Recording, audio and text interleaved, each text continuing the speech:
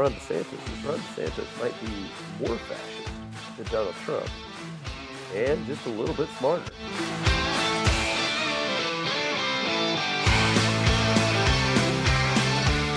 It's not necessarily, we're going to have a civil war here soon, but I'm just saying, if you look at that statistic there, it shows just because the Civil War is over doesn't mean that animosity just goes away, or you automatically were like, yeah, we were wrong. Hey, I'm so sorry. Yeah, we were wrong. This is the Snap Hook, where each week Tim Costello and Scott Barzilla help you digest their favorite stories from the world of sports and politics. The history books have gotten away with a lot of the bad things that we've done as society because they were non-Christian nations. And just like the dreaded Snap Hook, don't be surprised when we start bringing you over to the left side of the fairway. Back in the good old days, you could have gotten a job doing just about anything if you sat there and said, I have a college degree. But now, that's not the case. So we're going to sit there, we're going to bag on these kids. We're going to sit there and say, you're going to owe, thousands of dollars in debt. And in many cases, some of them pay for maybe $20,000 or $30,000 if they borrow. They might pay $200,000 or $300,000 in their lifetime with all the compounded interest. And now here are your hackers of the week, Tim Costello and Scott Barzilla.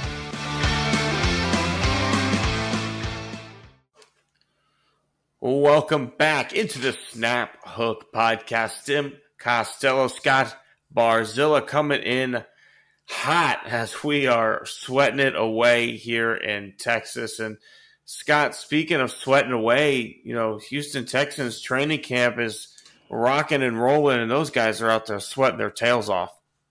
Absolutely. And they're actually, getting ready to play their first preseason game. If you are listening to this, hopefully that will be tomorrow because this podcast will be out on Wednesday. And everybody's looking forward to seeing the debut of C.J. Stroud. So we'll see, what we'll see from him. And Scott, you actually again are, doing the extra legwork and reaching out and finding guests for the podcast. So we appreciate you doing that, and we appreciate Cody Stutes coming in and joining us and bringing a little bit of that insight on what's going on there at Texans training camp. Cody actually has done a couple of joined me for a couple of articles, 5 questions at the Battle Red blog. Thank him for stepping up to the plate for that. And used to regularly listen to him on the afternoon show on the Wheelhouse on 97.5, and we wanted to open it up with Cody. He recently left the station. And, I thought that his move was actually, pretty fascinating. So I wanted to give him a few minutes to talk about what he's currently doing and, what was, the decision-making behind that change for him. Yeah, appreciate you guys having me on. And it's been a fun endeavor, man. I really like covering the Texans, and that's been sort of the team I've loved the most, over the past, decade plus or so. And, baseball was my first love, but then I fell in love with football, and that's just kind of been, I love the draft. I love training camp. I love the regular season.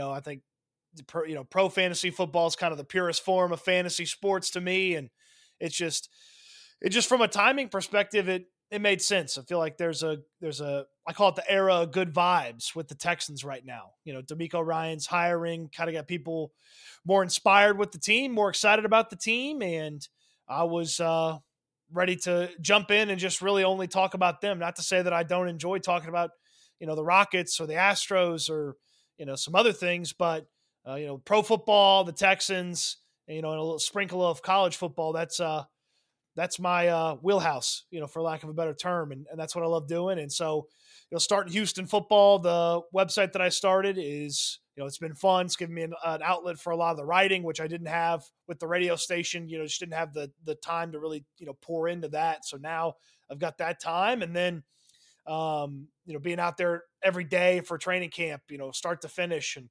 asking the questions and coming up with the stories and talking to the players and talking to DeMeco and, Caserio when camp starts, and, learning about this team and figuring out where they're going to go. It's just been fun. And, I was thrilled to take this step, and, there's been some scary moments, but there's been a lot more fun moments since then. So it's been a lot of fun. I appreciate you guys letting me talk about it.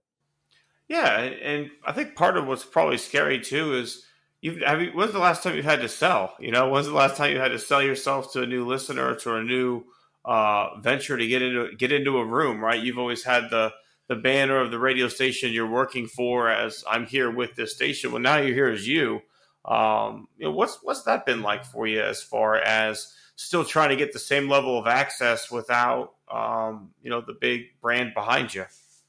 Yeah, from just a relationship with the Texans standpoint, they've been fantastic. I've been covering the team since I got back to Houston in 2014, and so just building a relationship to so that they trust me to be a respectable media member when I go out there and cover the team. That that's certainly been something I'm really thankful for from that perspective, from just working with the team, and then from just getting people to sort of trust me with their content, their entertainment, because that's what sports is. I know we call it sports, but it's entertainment. So I'm fighting TikTok, I'm fighting TV, I'm fighting Netflix, I'm fighting other people on YouTube or other podcasts. It always is.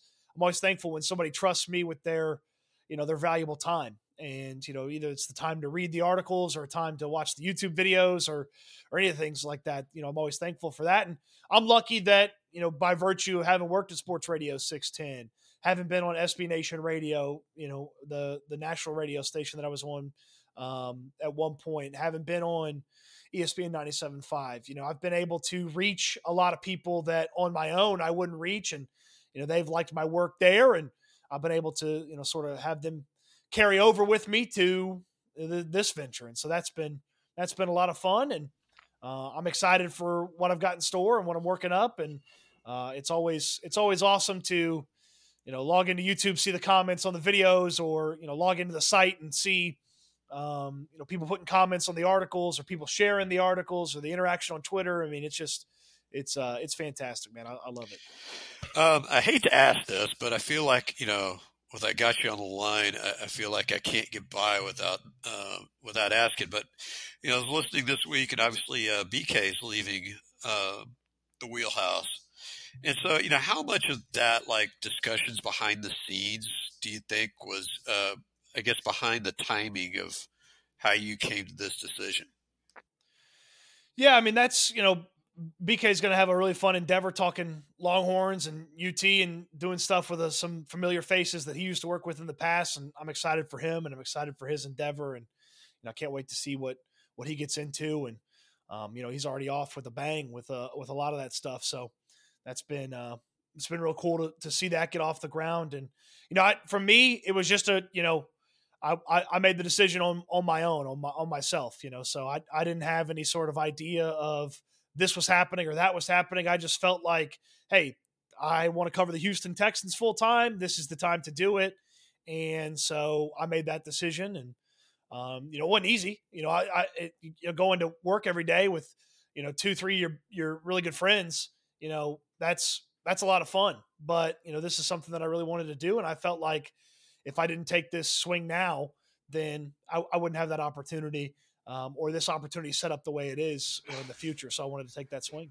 And how much of it do you have to look at it from a business-like perspective as well, right? Because, when you look at the sports landscape the last, call since 2015, pretty Astros heavy with some pretty high Rockets moments, and the Texans definitely lagged behind, right? So the sports conversation, at all the stations except maybe one who have to talk a majority Texans by contract, really have evolved with the sports landscape. Well, now that, the Texans are, call it an upstart, there's not a lot of people equipped to really go in and talk about what's going on right now. Everybody's kind of lagging behind, playing a little bit of catch up with what's going on with that team. So how much do you look at it as, say, investing in a tech startup or getting a chance to be on the ground floor of a company? Obviously you are starting a company, but when you're picking a sports team to go all in on like that, that's, so young, it's got a regime change and everything like that.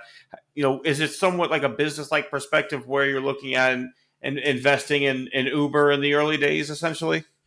Yeah, there's an element of it was the right time for the team and it was the right time for me. And, if people weren't excited about this product, I wouldn't have an ability to, go out there and talk about it and sustain that way. So, having people be excited for it and then me being excited for it as well is part of the reason I go out there and I do this. And I have this, this venture, this endeavor that I'm doing with Houston football on my YouTube page. So yeah, part of it is, the excitement around the team and that played into it.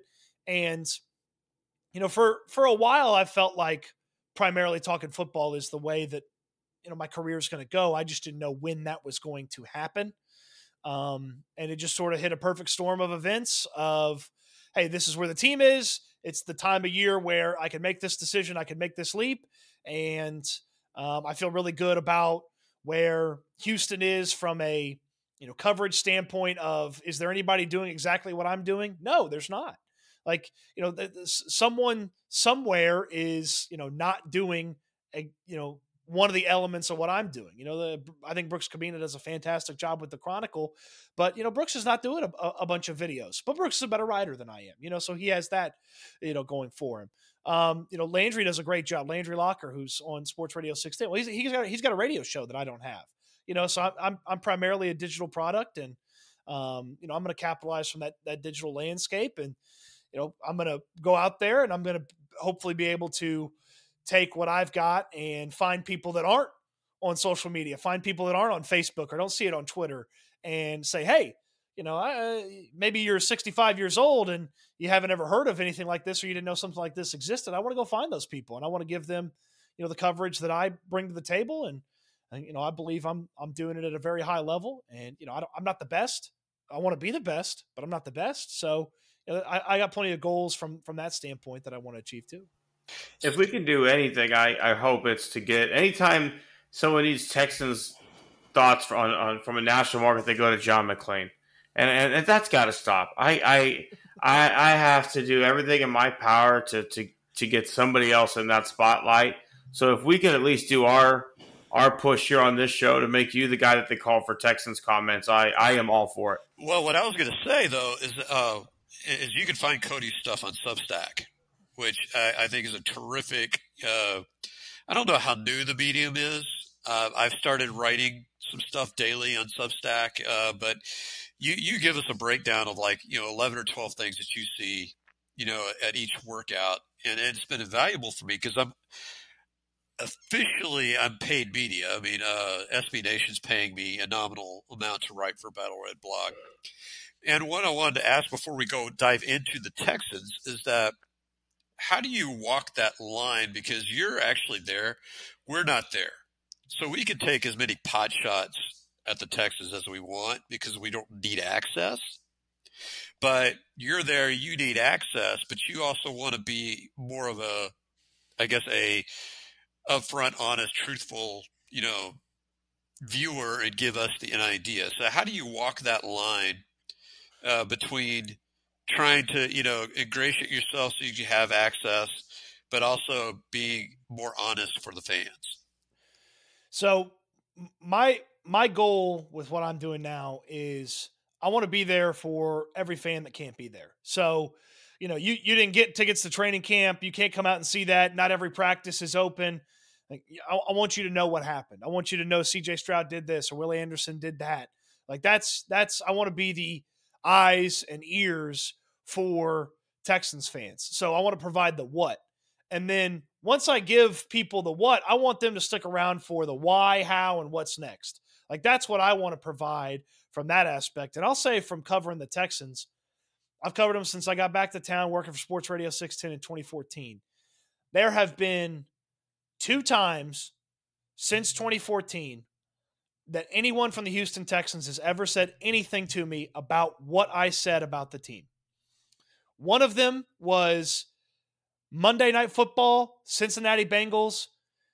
And I tweeted earlier in the day, you know what? I got a vibe the Texans are winning tonight. I showed up for media availability later that week and someone in the PR staff said, hey, you're the only person that picked us to win. And I said, oh, okay. Yeah, thanks. I didn't do it to curry favor. I just thought they were going to win. It was my opinion.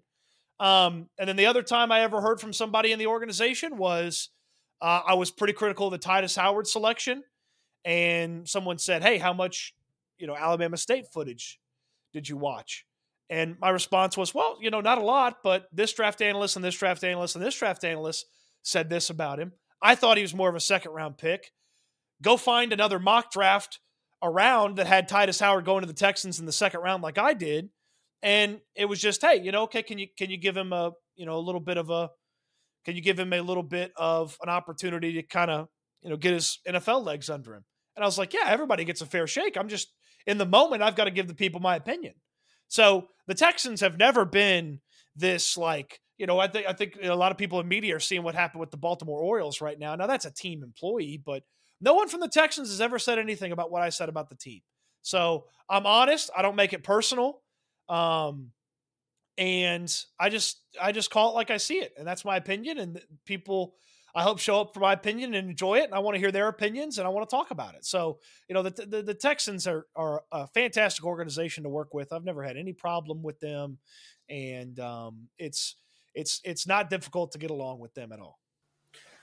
No, I have to agree. I had a chance to go out to training camp myself when I was at a different radio station. They were very warm and welcoming, and fantastic organization to be around. So let's actually start talking a little bit of Texans, right? Because as you said, you've been on the sidelines. You're there to give the people who aren't there a chance to know what's going on. Well, I wasn't there, so I kind of want to know what's going on. The reports I've been following you and some other people who. It looks like CJ Stroud looks pretty good out there, at least as promised, and obviously some rookie moments, but a lot of exciting things coming out of the offense, at least, right? That we've seen so far early in camp.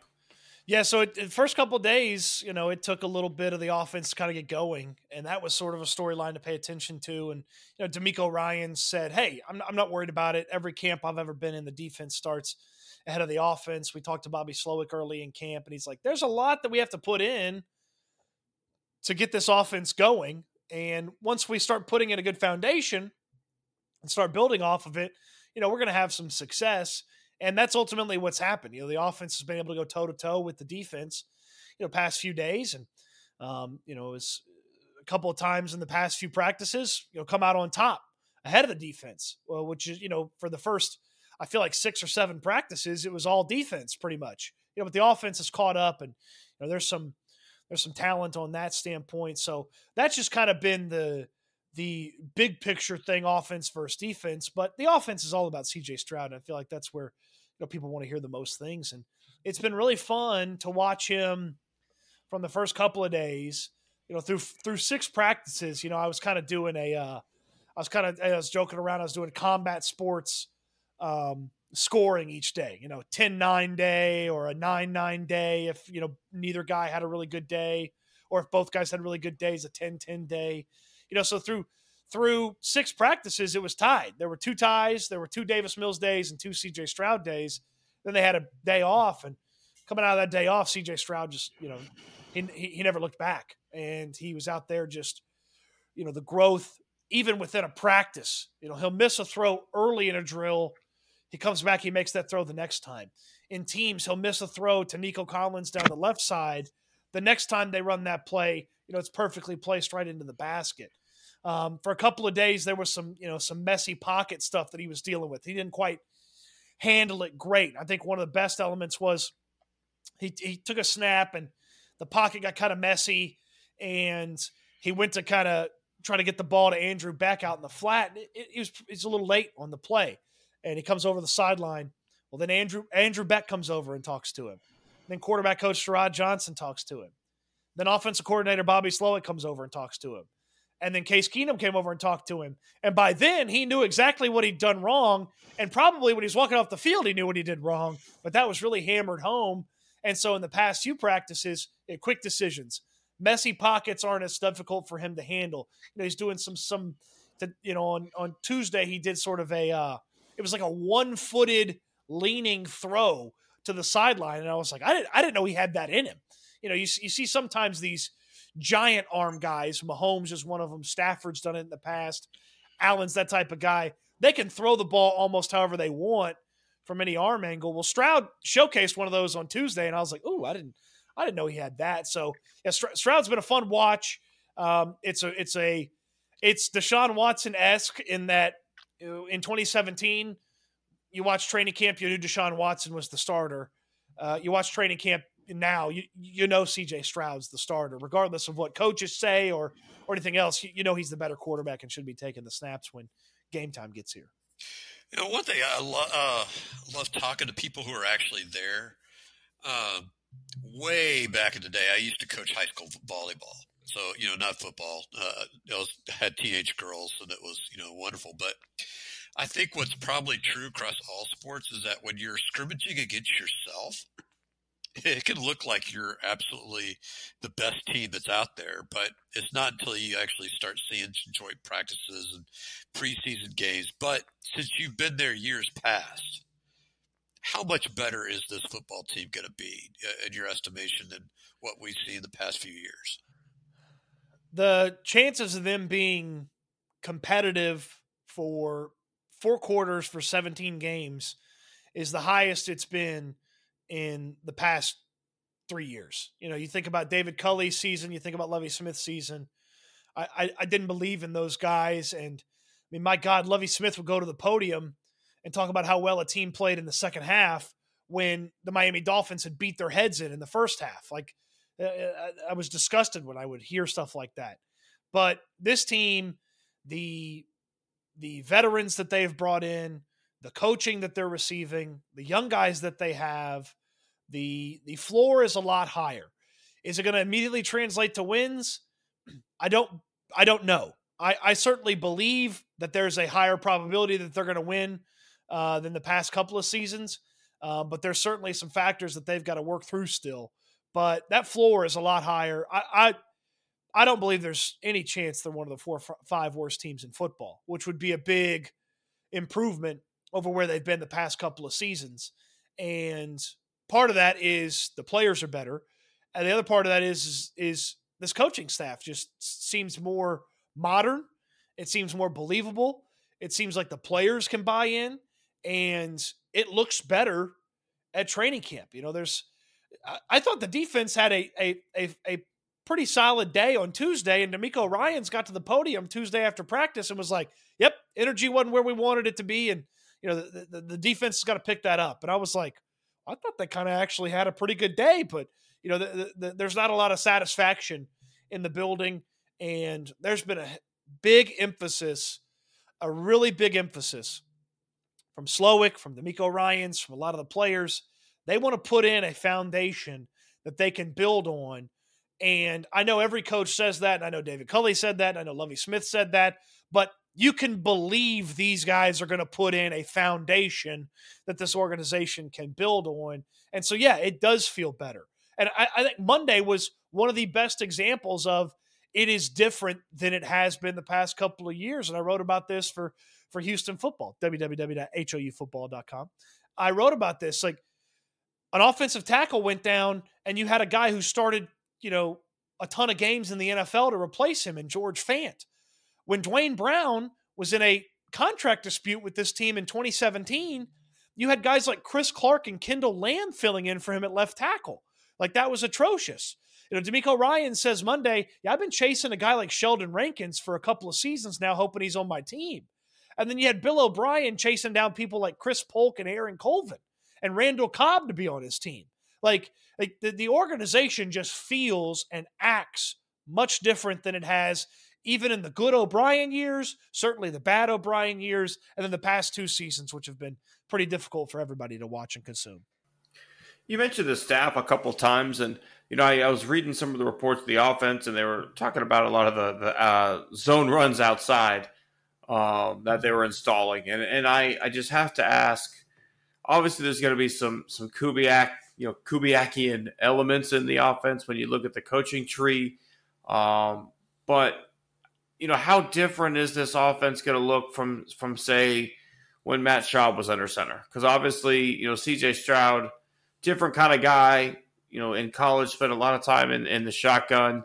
Is that what he's going to continue to see? Or are we going to see a guy who's under center a lot of time, a lot of play action, roll, bootleg, a lot of things off of that, strong tight end? What are we looking at here?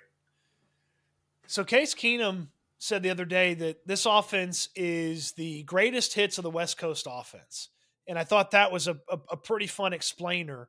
And I would tell you that they're not married to any particular thing. So you're going to see times where it looks like Gary Kubiak. I mean, I can remember many a time where Matt Schaub hits a play action rollout and there's not a defensive lineman within 20 yards of him and he's making a real nice play.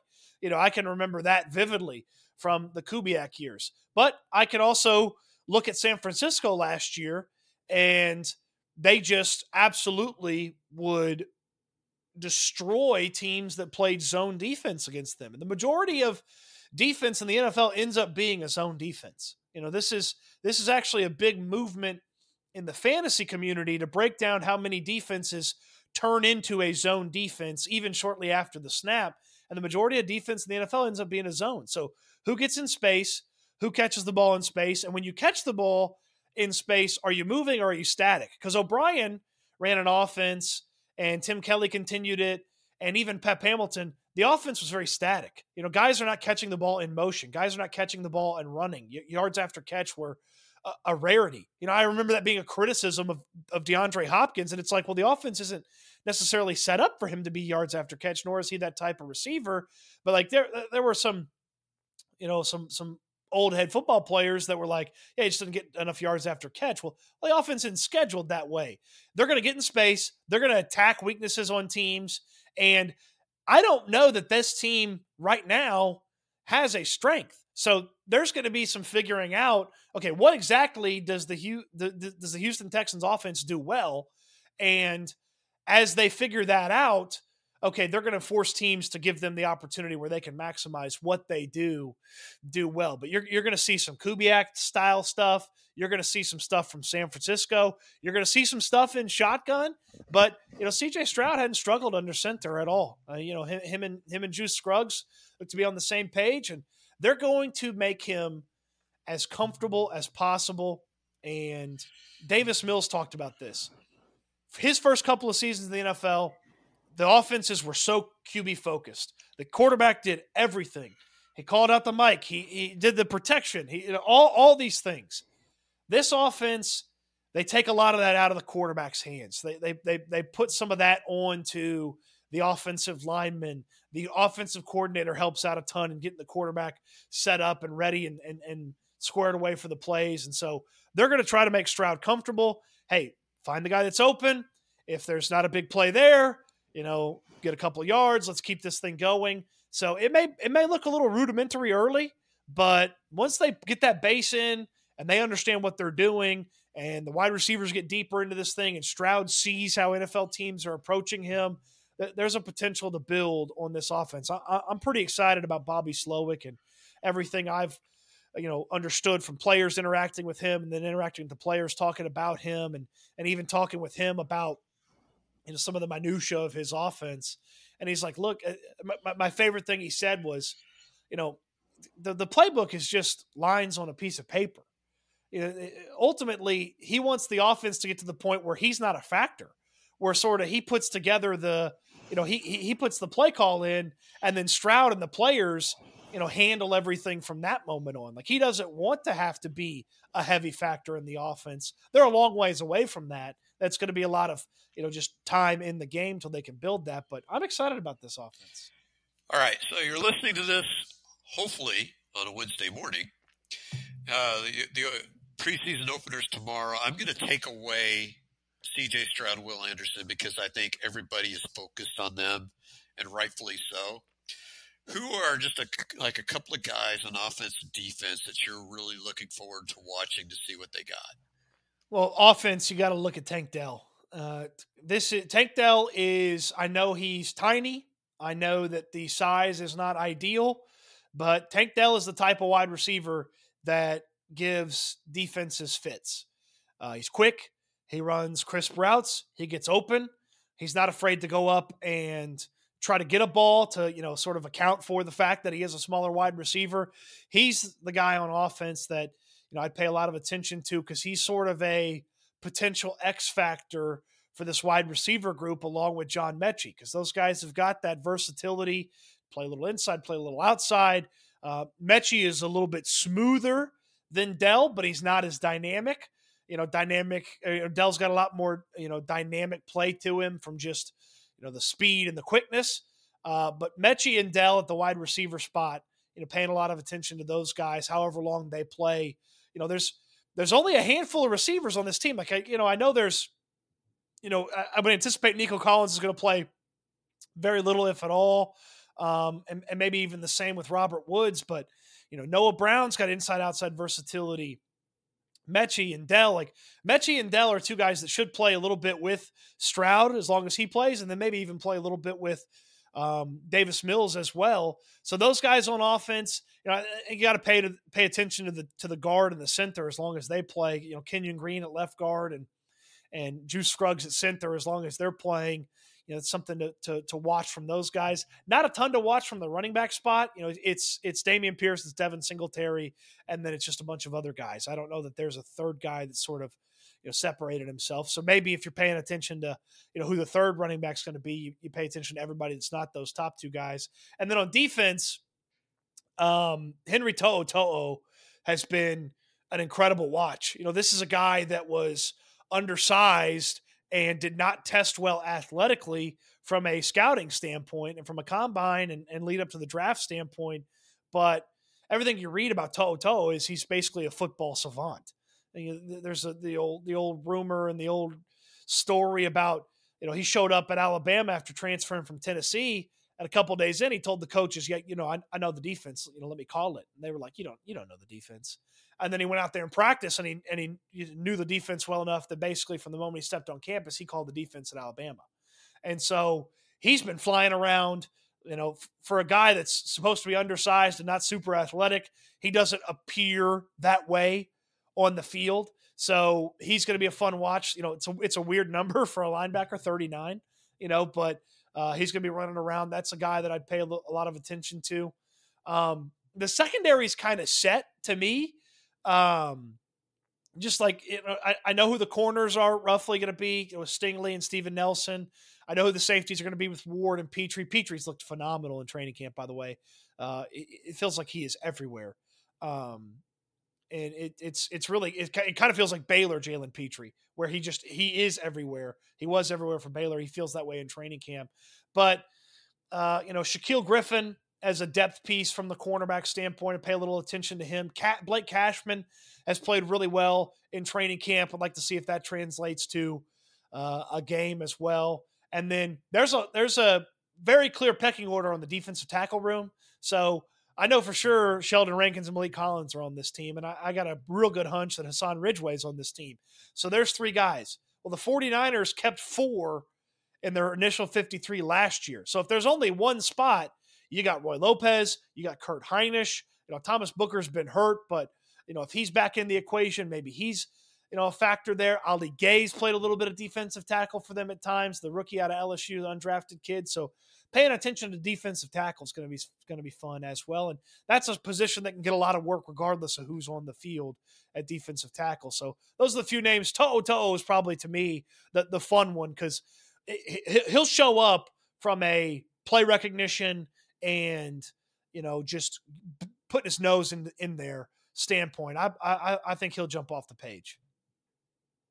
You mentioned a couple guys that up until 2023, were not in the same conference, and Tank Dell and Jalen Petrie at Baylor, UH and Baylor, but now they are, right? The realignment setting in, UH officially joining the Big 12. It seems like we're going to have a nice calm summer.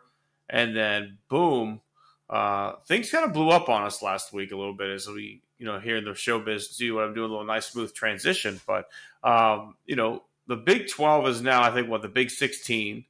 And that's going to be with Texas and Oklahoma leaving. Looks like the Pac-12 is sayonara, or maybe they'll combine with the WAC or something like.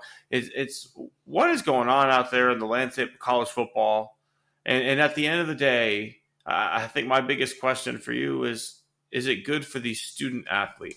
I think it's good for the TV people. It's good for the regents at the university who get the bigger checks from TV contracts and things like that. But for the student athlete who's got to come back and take a test after flying from Arizona to Houston to play a basketball game and then going back to Arizona and then you got to take a test the next day, is that really beneficial to what we've coined the term student athletes? No, it's not. But, this is one of the dirty little aspects of entertainment, really. Do I totally care how much it affects the person who's entertaining me? You go see a stand-up comedian, they've been on the road probably, for a year, going to a different town every weekend. You watch people who do these, you hear about how Christopher Nolan does Oppenheimer and how much work it takes to do that and the incredible toll it takes on actors and actresses to create, TV shows and movies. And then you think about college athletes and it's like, yes, it's not great for them from the student athlete standpoint, but they still show up on Saturday. They're still there on my TV when I'm sitting on my couch and I turn on and I watch the game. So I don't totally think about that a lot of times. The ultimate part is it's people have let the money dictate things in college football and how they're going to organize these things. But the money sort of always dictated how things have been organized in college football. And the players have always paid the price. But at the same time of them paying the price, they have an experience that is unique and different and coveted by so many other, students who could never even dream of achieving some of the things that even, your back of the roster football player achieves or your back of the roster volleyball player achieves. So it's not great from a student athlete standpoint. The harsh reality of life is I don't know that many people care about that aspect. I think they just want to make sure that their favorite team is on TV as much as possible. And it's not really difficult to find them. And that's what these big networks are trying to do, is to make sure that the biggest teams, the biggest fan bases, and the most people can find their team as easy as possible, and they can get as many eyeballs on these games as possible. Okay, so you got to correct me if I'm wrong. You're a tech guy, right? I am. So you have right here in this podcast, you've got a U of H guy and Tim. You've got a TCU guy here. You got a tech guy and Cody. So where, this, I guess, your opportunity to talk some trash if you feel like your team can back it up. But where do you see the football season going this year in the Big 12 with Texas and OU still in there?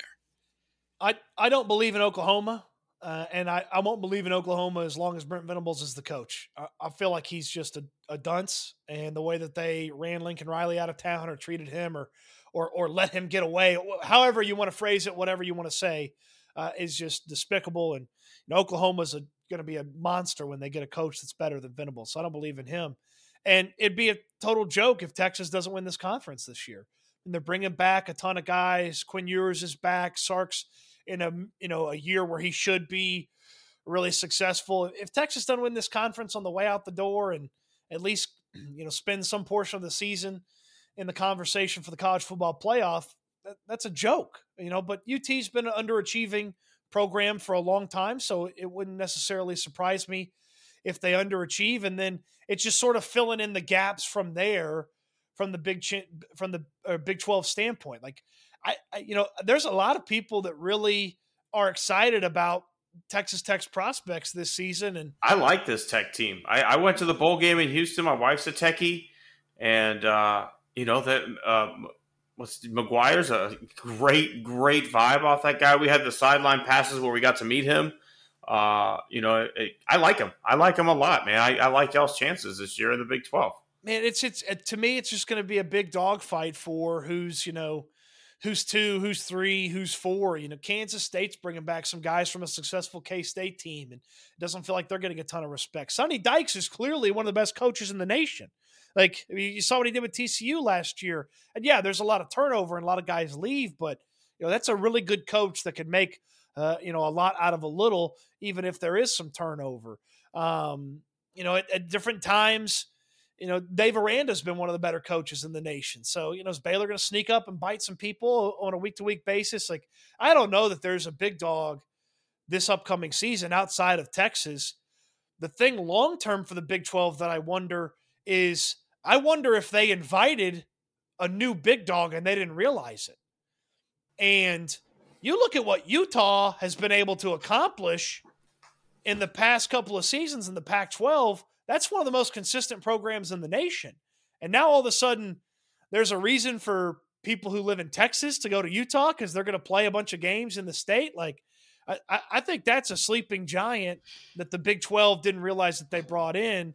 And then that's the team that I'd point to post Texas to maybe run this thing, because they've done an incredible job and they're only going to get better from where they are. And then it's just sort of a, any given year for anybody else. Like, I don't know that there's going to be a constant presence in the Big 12 outside of that Utah team going forward. I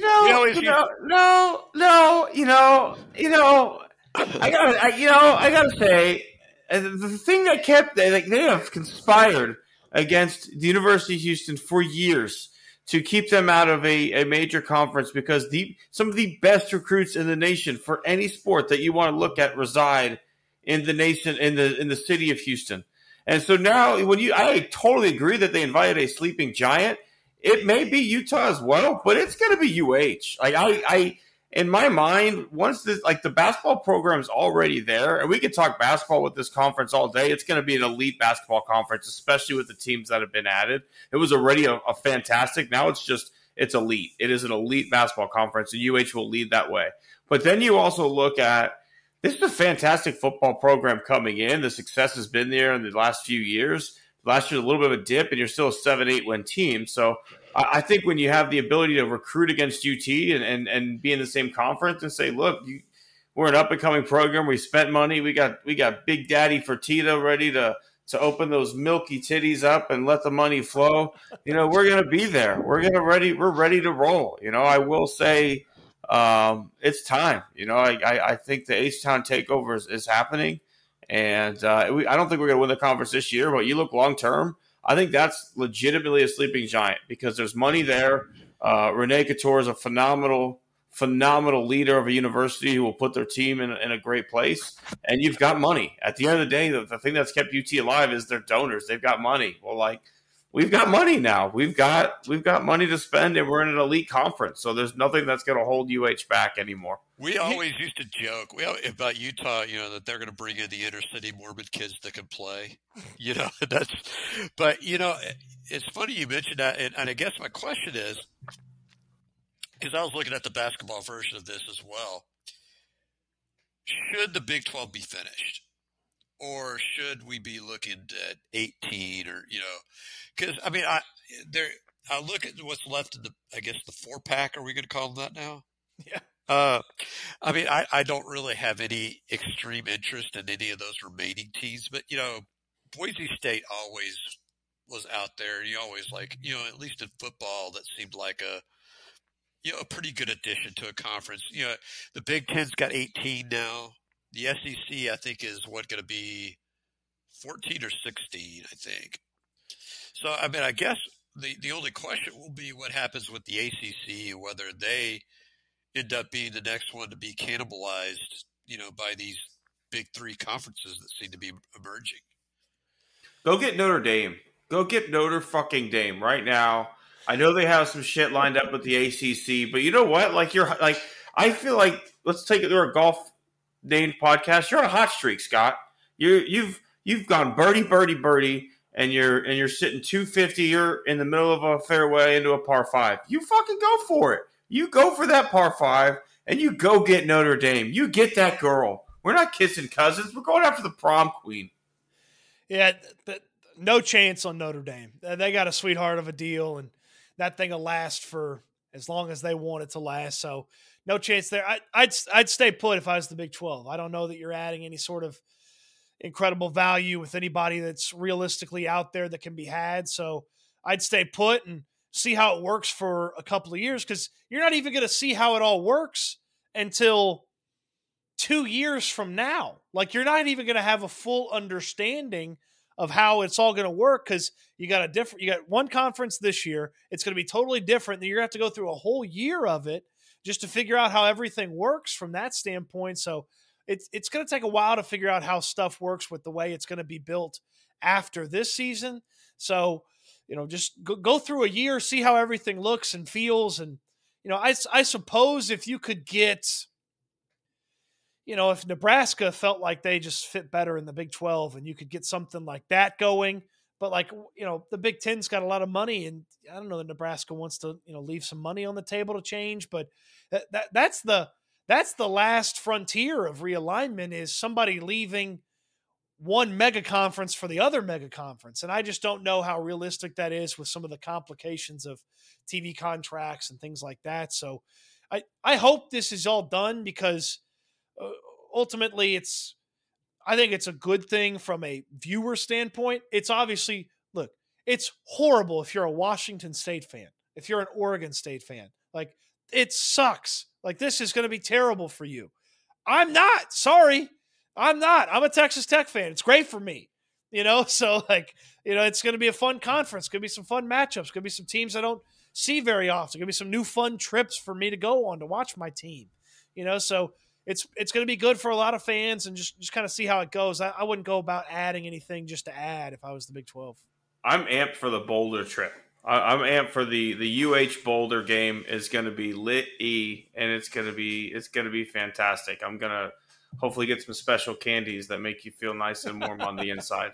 But let's take a little tour to the Broadway City. The Astros rolling into New York after some big splashes. You had the trade deadline. You've got Fromber's no hitter, and then I know that there was a split there, but to me that felt like a big fat egg that the Astros laid. You lost ground to the Rangers. The Yankees are not a good team this year. They don't hit well, and the bullpen again just couldn't seem to find a way. Now the Astros found a way to pull one out of death's door today, Tuesday, but not sure what to feel right now with the Rangers beating up on the A's and the Astros playing the best team in baseball, missing their chance to beat up on a not so good team. A big bummer that you couldn't really, put a big dent in what the Yankees have had for a bad season. But look, this is a team that very much, I don't know that I always felt this way this season, and I really didn't, to be honest with you. There were a couple of times where I think specifically after the Cincinnati Reds swept the Astros, I thought to myself, yeah, this is going to be a weird season, and it's not going to be, super easy. Like it's felt in the past couple of years from a regular season standpoint. I still very much believe this is a team and an organization that you put them in the playoffs and they're going to be a tough out. And I have felt that way because you've seen championship DNA signs throughout the course of the season with this team, and you've seen it enough to the point where you should feel pretty confident come playoff time, this team's going to be dialed in and dialed up and be ready to go. So just get to the playoffs. Yes, the West would be nice and win the West, and I still don't believe in the Rangers being able to hold this thing together as long as they need to.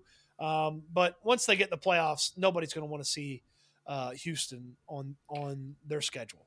Yeah, you mentioned those championship signs. Kyle Tucker tonight, that game was lost realistically. You had a poor pitching performance from Fromber, no run support literally whatsoever, and then John Singleton getting his first at bat in almost 10 years with the Astros, starts with a walk, things go your way, and Kyle Tucker hits a grand slam to pull one out. It seems like there are teams in the past that play to the level of the competition around them, and that 2021 team that lost the Braves was one like that too, where it seemed like they could just turn it on and turn it off when they wanted to, and then unfortunately in the World Series they just didn't turn it back on. But different DNA this year, and I think there's been so many injuries, the on and off have a lot to do with that. But sure, would love to see maybe a little bit more consistency out of the bats, and I think a lot of that has to do with Dusty's inability to understand who the best 9 players are and get them on the field as much as possible. But if the American workforce got as many days off as the Astros' best players do with Dusty Baker in charge, there'd never be a need for a union. Like if Dusty Baker was your manager, it'd be like a random Tuesday. Hey, bro, Take a paid day today. You don't need to come in. You've been working hard. We got that company barbecue on Wednesday. So you take today, you roll it into that barbecue, and then you'll be fresh for Thursday, Friday. We're going to have a great fucking week. Let's go. Well, from a historical standpoint, what's funny is you're talking about the Rangers. The Rangers remind me a lot of the 2015 Astros, where it was the first year we were good. And you remember we were the wild card that year. I mean, we were in first place for most of the season, and then just absolutely shit the bed, down the stretch. The Rangers took over. I keep waiting for the Rangers to play somebody that's actually good. I mean, they've lost to us. I mean, we're going to win the boot again. I mean, unless something drastic happens. And I keep waiting. They're playing the A's. Come on. That's like, might as well be playing the AAA affiliate. But the Astros went through this. The Astros, like in 79, because I remember, growing up as a kid, 79, we're starting to look good. The Reds were still the Reds for one more year. And then 1980, the Astros take over. And the Reds kind of become whatever it is they've been for the last 40-something years. I mean, this Rangers team, they're on the come. I mean, they're going to get here eventually. I think this is going to be that last year that we can, take over the division, win the division. But to me, this is nut-crunching time. To what Tim's point, it's time for the best 9 guys to be on the diamond every fucking day. And the guy behind the dish, the best guy, I'm sorry, is Yannier Diaz. It's not I love Martin Maldonado. Love him. He is great for the 21 hours of the day that you're not playing baseball. He is great at preparing. He is great at looking at hitters on the other team. I mean, he would be a great guy to sit there and say, hey, you sit next to this guy and you talk to him. And, when we're hitting, you talk to him about, what pitch are you going to call when you're out there next. But he needs to stop being on the field so much. He's in his mid-30s, which, you might as well be in your mid-40s if you're a catcher in your mid-30s. And he's going to catch nearly 120 games. I mean, that's insane. I mean, I don't get it. You hear Dusty's comments. Well, they're almost equal offensively. Like, wait. I want to check him to see if he had the same thing as Mitch McConnell, because I was like, are you okay? Do you need help? What's going on here? Yeah, it will be interesting to see. Hey, when it gets to playoff time, when it gets to you're a game out and there's 3 games left, what's Dusty doing? Who's he putting in the lineup? Who's he trusting? And the thing that I think is an interesting, it doesn't feel like the players necessarily have given up on the benefits of Maldonado. So it's like, yes, we could all be upset, but we know that locker room, if they don't feel like it's going the right way, they'll say something. I mean, I think back to Keuchel a few years ago when the trade deadline didn't go right.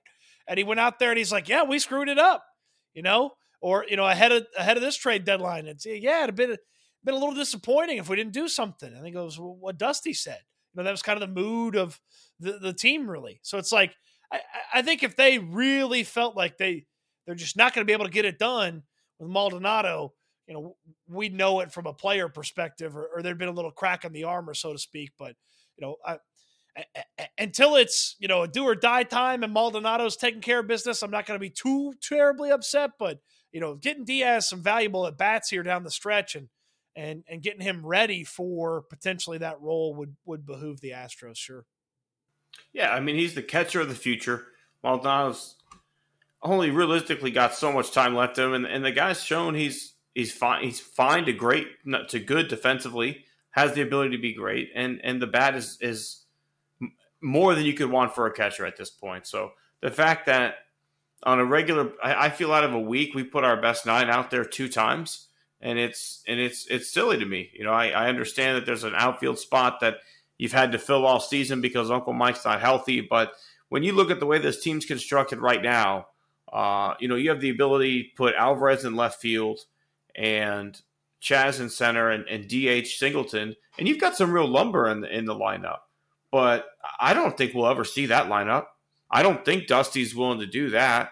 Or, you have the ability to play Dubon at second, DH Altuve, play Alvarez in left, play Singleton at first. Okay, here we've got some real lumber. You know, we've taken care of some of these deficiencies possibly. And I don't mean to be too high on Singleton, but you know, the guy can straight mash. You know, and if he hits the same batting average that Abreu does, I'll take Singleton because I think he's going to hit more homers at the end of the day because he just runs into more fastballs. But we just don't do it. And I don't know. I don't know. Like Dusty and Jim Crane are friends, and I get it. Like Dusty's been successful here. At the end of the day, we can all nitpick and say what we want, but the guy's been to an ALCS on a COVID shortened season, and he came into a weird environment and still somehow found a way to get it done. Went to a World Series and then won a World Series. So like at the end of the day, yeah, we can all gripe and moan. We could be like, man, I wish Dusty did this or I wish Dusty did that. But you know, Dusty can look at us all and just say scoreboard, bitches. Yeah. Look, he's got that until he costs them. And I feel like there's a chance and there's a conversation to be had about 2021 and some of the adjustments he maybe could have made early in the World Series that might have cost them. Ultimately, guys just didn't hit. And then for this year, hey, you just hope that some of Dusty's loyalty to some of these guys doesn't cost them. They've got the talent where hopefully they're going to make their manager right when push comes to shove. Yeah, I mean, I'm with Tim and with both of you guys on that one. I mean, my hope is that, you know, the season kind of runs its course, whatever's going to happen. And, you know, I hope Dusty retires. That's my hope. Joe Espada looks like a good young guy. He's going to be, you know, a good manager. I'd love to see Maldonado come around and be either a bench coach or a roving instructor. Sure. You know, in the minor leagues. I mean, I think he's got a future manager written all over him. And, you know, I honestly like him because, you know, he's giving you everything he's got. It's just not a whole lot at this point. Obviously you traded Corey Lee and the Grayman deal. So, I mean, you're betting on Diaz, pretty heavy. I would love to know, I guess, you know, going into next year, you know, what the plan is in left field along with Yordan. Because you signed Brantley. As far as I'm concerned, Brantley's a myth. You're not seeing him again. He's not going to play this year.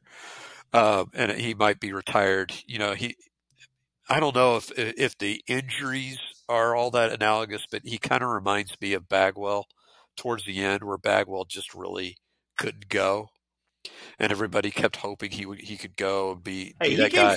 He gave some clutch at bats in that World Series run. Bagwell came in, and if Brantley did that, if Brantley came in and gave you like 8 random good at bats in the world and like a World Series run, I'd be like, fuck it, it was worth it. Oh no, I take it. But the whole thing is, so next year you got to wonder, okay, is Corey Julks, hey, Clearbrook boy down here. My daughter goes to Clearbrook, so, you know, I kind of root for that guy to succeed. Is he an everyday left fielder, or is he like a 4th or 5th outfielder along the lines of Jake Myers? And you got to answer that question, because if you think he's a reserve outfielder, you got some, you know, free agent money. You could go out there and spend, and you could sign yourself a guy. If you think he's really good, they could be a good everyday player, maybe you could add some more depth to this pitching staff in the offseason. I mean, I think you've got some options. It's just you need to be able to get answers for those questions. Yeah, I mean, we're a long way away from. Let's see if we're worried about this after a parade or not before we start worrying about next year.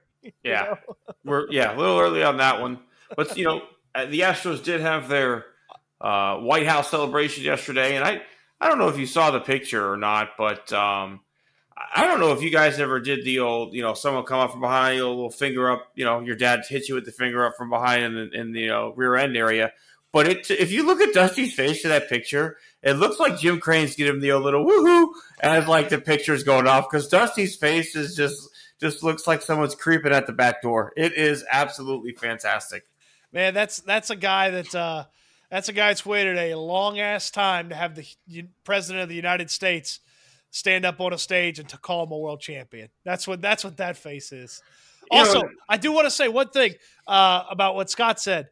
A name that I've been infatuated with for a couple of years from a minor league perspective, Pedro Leon. He's having one of his best professional seasons this year at AAA. That's a guy that's long-term we could think about for the outfield as well. I didn't want to leave my Pedro Leon love out.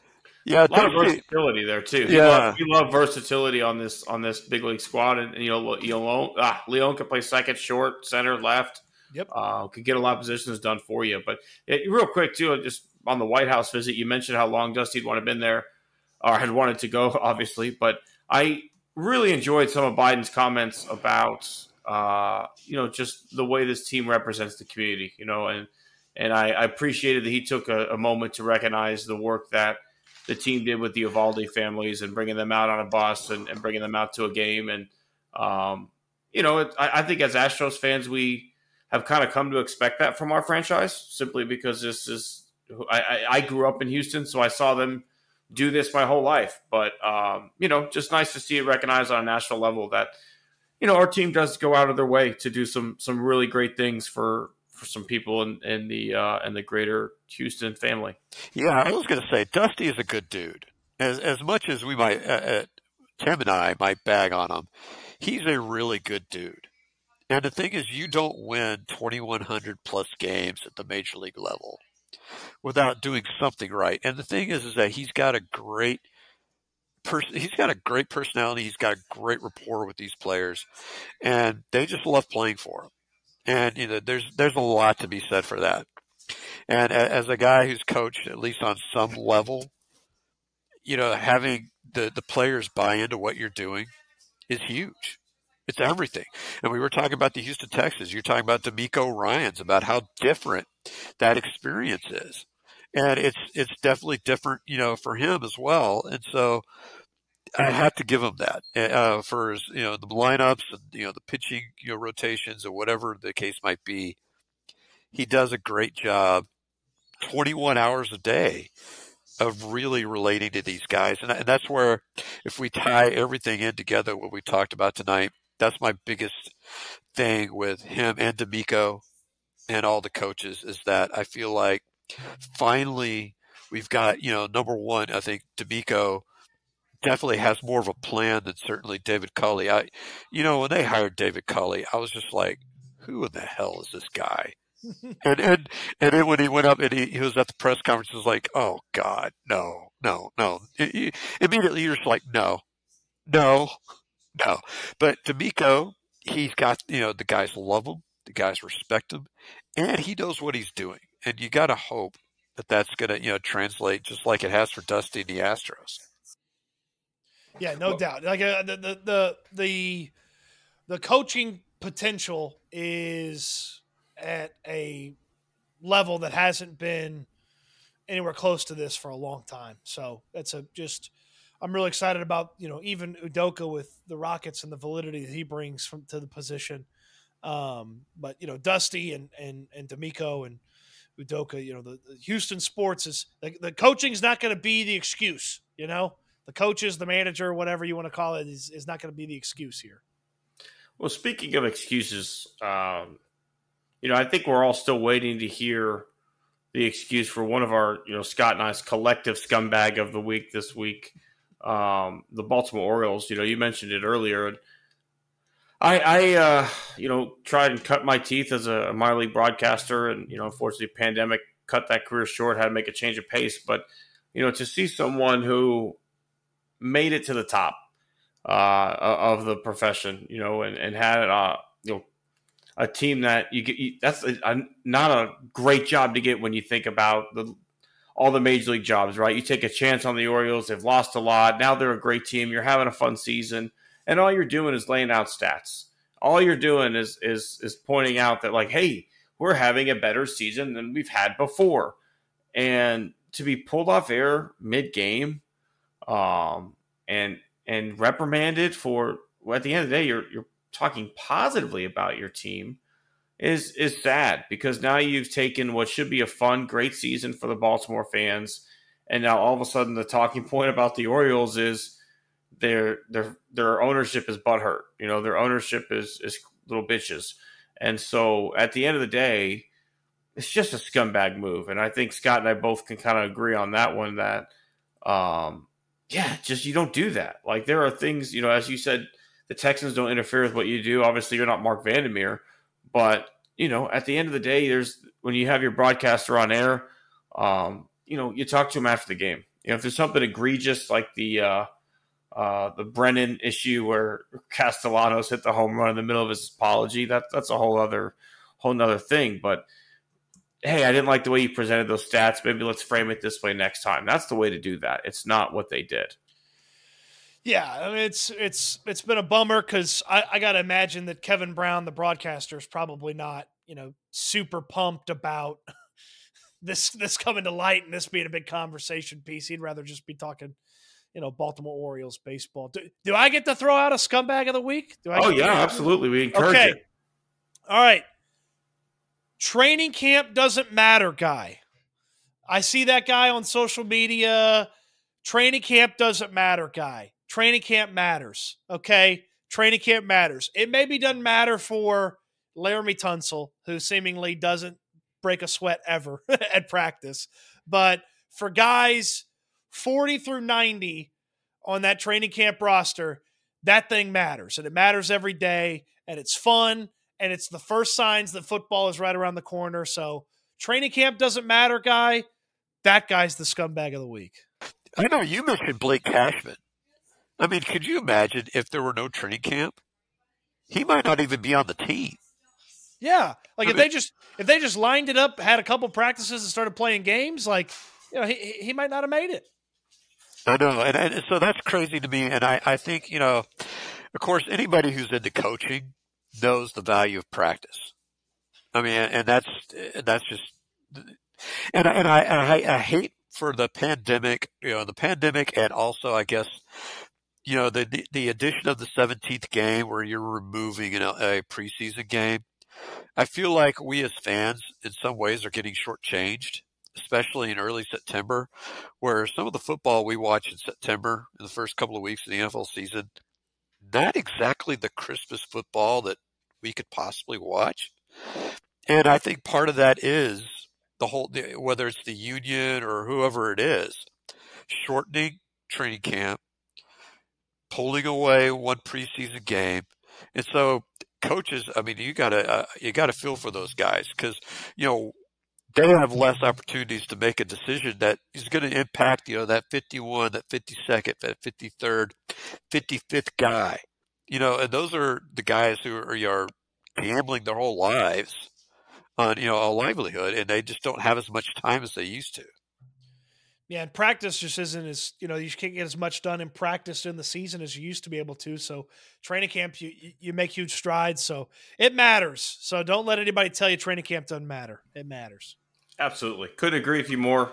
And it's always from guys who would capture their high school football team, right? Who were like, I didn't need it. I didn't need 2-a-days. I could have showed up and I still would have thrown for 3 touchdowns, Uncle Rico style. But at the end of the day, these guys – I think you could even, if you listen to the Kelsey cast or, whatever it's actually called, those guys talk about training camp glowingly and how much they look forward to it and how it helps them be ready for a fantastic season. So I think any true athlete understands the ability to either go away or, the Texans stay locally. I think they all go to the Holiday Inn over there. They lock it down, though, and just to focus on nothing but your craft for that little bit of time and mentally prepare for what is a long season, right? You're in what is equivalent to a car crash every single week when you look at the physicality of that game.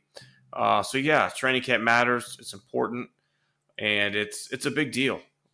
Scott, what do you got on a personal level for your scumbag of the week? Actually, I'm going to do a little bit of a pivot. And I don't know if that I want to call this guy a scumbag or call this group a scumbag. But Pac-12, you need to run and hide and just bury your head in the sand. And I don't know, because I want to follow you back to 2015. 2015, we have, all of a sudden, we have, some moving and some shaking, going on.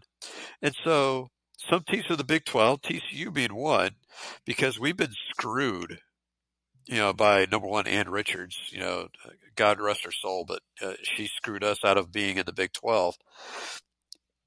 We were scared shitless because we're like, are we going to be without a conference? Is the Big 12 folding? So a bunch of, Big 12 teams go to the Pac 12 and said, hey, Are you interested in us? Pac-12 says, no, we don't want any religious schools. Y'all go fuck yourselves. We're fine. Well, here we are, 2023, Pac-12. You are not fine. You are the 4-pack. And I don't know. From there, if you're the Pac-12 commissioner, what do you even do? I got the answer to that question. Do you remember there was like a beer commercial back in the day, and there was like the holiday 5-pack where they would rip it and put the bow? That's what you do. You get one more team, and then the 4-pack becomes the holiday 5-pack, and that's the name of your conference. I mean, do you stand on the side of the road and said, we'll join your conference for food, or do you actually, with a somewhat serious face, go to some smaller schools and say, hey, you want to join up with the 4-pack? Yeah, this will be fun. I mean, no, I don't know how. I mean, that was just absolute malpractice. And I don't know how they could allow this to happen to themselves and so quickly, because it started off Colorado. Okay, they're going to Big 12. It's like Colorado's not a big deal. Okay. But then all of a sudden you've got, Washington and Oregon going Big 10. You've got both Arizona schools going Big 12. You've got, Utah going to Big 12. And all of a sudden it's like, it's done. It's just a big party. Everybody's gone. And I'm glad. I mean, I'm with Cody on this one. I'm glad to finally be on this end of it. Because TCU, we've gotten, the business. And I know Tim is pissed off, perpetually about how U of H has been done wrong over the years. And I agree with you there too.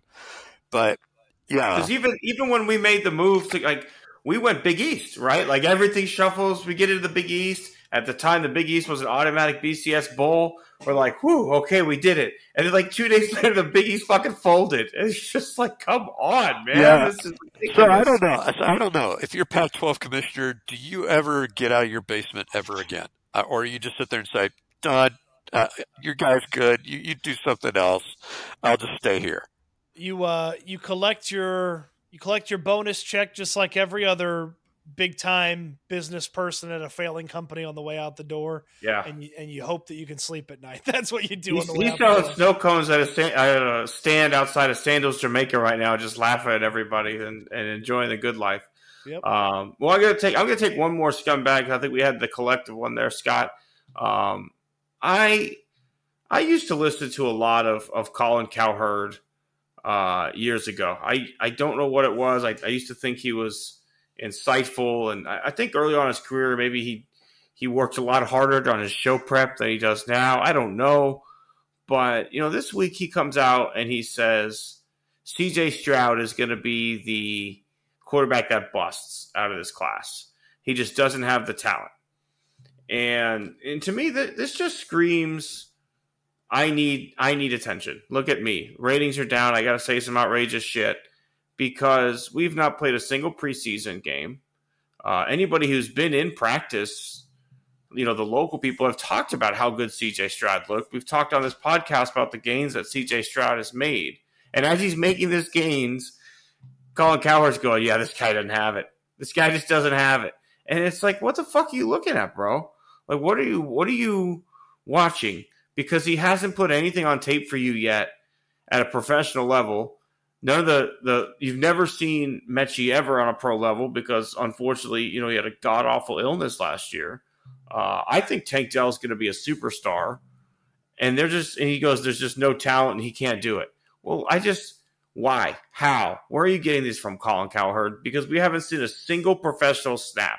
These are the same people who, after one preseason game, talked about how Tim Tebow was actually a good pick in the first round and he was a steal. And, what are we doing?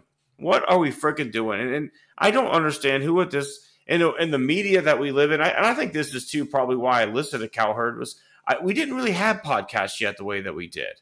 But in a world where we can literally choose exactly what we want to listen to whenever we want, why are people still picking this guy? What is he bringing to the table that you're just like, I got to listen to Cowherd today? It's some really bad text, Tim. I grew up listening to Jim Rome. I listened to Jim Rome every day. I would plan my shit around the smack off. Loved it. I can't remember the last time I listened to Jim Rome because I don't listen to the radio in the car. I don't care about these national hot take guys anymore because all they're doing is filling air. They're just filling air. They don't do the prep to actually go into great conversation on specific teams because they don't have specific teams. At least the guys who are local in the market are at camp. They're interviewing guys. And if you want to learn more about your team, here's XYZ podcast to go learn more about it. Or if here's a historical option, if you want to learn about this event, go for it. But these radio pundits who just like have to say stuff to get people to, for some reason, still use the radio dial, it's outdated and it's just scummy.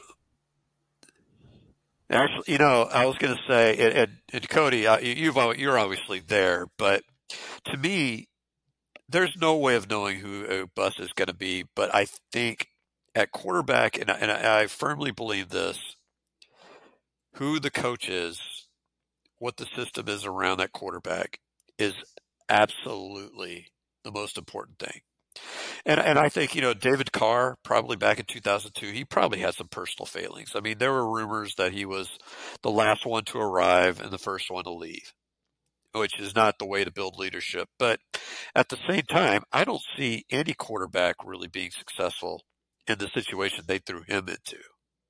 And so when you're looking at a C.J. Stroud, if you're going to say he's going to be a bust, what you're saying is DeMeco Ryans and Bobby Slowick are bust, which I don't know about Bobby Slowick. I mean, obviously he's never called plays before, but I don't see how you could look at anything DeMeco Ryans has done as a player, as a coach, as a coordinator, and go, nah, it's not it.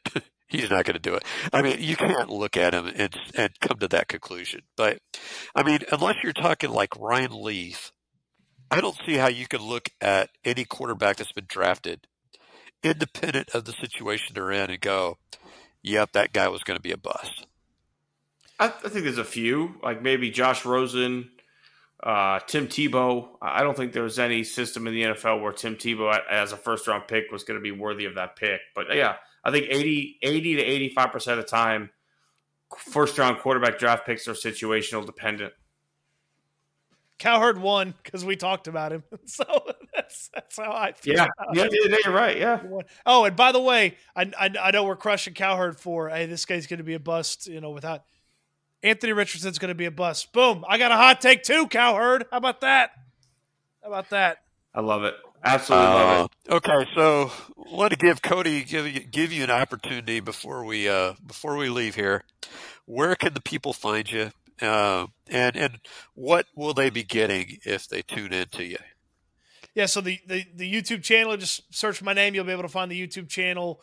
There's a lot of recorded content. There's a lot of lives that we'll do. We're one of the lives, Talking Texans, that go pretty late in the night. So that gives people an opportunity to catch up on it in the morning or catch it live, late at night, have some fun that way. And then Houston Football, my website, my new website. It's been a lot of fun. It's where all my writing is. www.houfootball.com is where you can find it. I got live on the Twitter, I got the live observations, but I got the 11 observations after practice, as well as plenty of other writing over the course of the season. We're going to have some fun stuff, from a week-to-week standpoint, like matchups and things like that. Eventually, there's going to be a subscription element of the site, but there will always be something free on the site for the people. So, I appreciate people's support. However they want to bring it. The Twitter account at Cody_Stoots, or I guess X, the X account at Cody_Stoots there. And we'll do a little college football on the back end at the site too, because I'm a Heisman Trophy voter. I've been a Heisman Trophy voter since the year Jameis Winston won the Heisman Trophy. So we got to do me a little college football to, satiate that taste, that desire. So, but yeah, I'm really excited. I'm going to be at Texans every day. If there's something, I'm going to be there talking to the players, talking to the team, talking to DeMeco, and giving my reporting on the team, but also my opinion, my analysis. And it's going to be a fun season. They're going to be interesting for 17 weeks, no matter the win-loss record, and I'm excited to be a part of it. Well, we're excited to follow you and follow the team through you. As I agree, it's going to be a fantastic year. Oops, I didn't mean to raise my hand there. But so, Tim, where can the folks find you? As always, at Tim_Costello 10 on Twitter. I'm on Threads. You can search for same thing. I just keep forgetting to check Threads, and then every now and then I'm like, I got a Threads account. And then I'll log on and I'll look at that. But they call it X, but it's still Twitter.com on my actual. It's very confusing. I don't know. I'm not one of those like Elon bros. Really just a lot of flaws. I don't understand the trend to change. HBO is a pretty well known name, but we go to Max there. Twitter's a pretty well known name, but we're going to change it to X. I don't get it. Established brands are established for a reason. But Tim_Costello10, that's the Twitter handle. And you can find the show at the Snap Hook podcast on Facebook. Well, you can find me on Twitter /X/ whatever it will be called next week at SBarzilla. I'm also on Threads and the Instagram and all that good stuff. I do have my own Substack, so if anybody wants to follow my writing, they could certainly do that there. It's under Scott's Substack, so pretty easy to figure out. And I do write for Battle Red Blog and occasionally for Juanita Jeans as well. So I just do a whole lot of writing. And something to follow during the season. I don't know if Cody is familiar with this, but we do a Hair of the Dog on every game day. And it usually comes out like maybe a couple of days after the game. And it is hilarious. It's like a Mystery Science Theater 3000 kind of look at the game. And so, real thoughts. And it's just kind of, it's comical. But as far as change, remember, Comcast became Xfinity. So when you have sucky customer service, you change brands. Different. It's new. It's better. So there you go. But Cody, thank you so much for joining us. This evening we're recording this Wednesday morning as you're listening. So great to catch up with you and to hear an inside look at what's going on with your Houston Texans. Yeah, man, it's been fun. Thanks you guys for having me, and we'll talk again soon, I'm sure. Absolutely. Look forward to having you back again, and hopefully a successful Texans season that we continue to want to talk about. But that's all we've got for you this week. We appreciate, as every week, you letting us be a part of your week. But we will be back again. This has been the Snap Hook.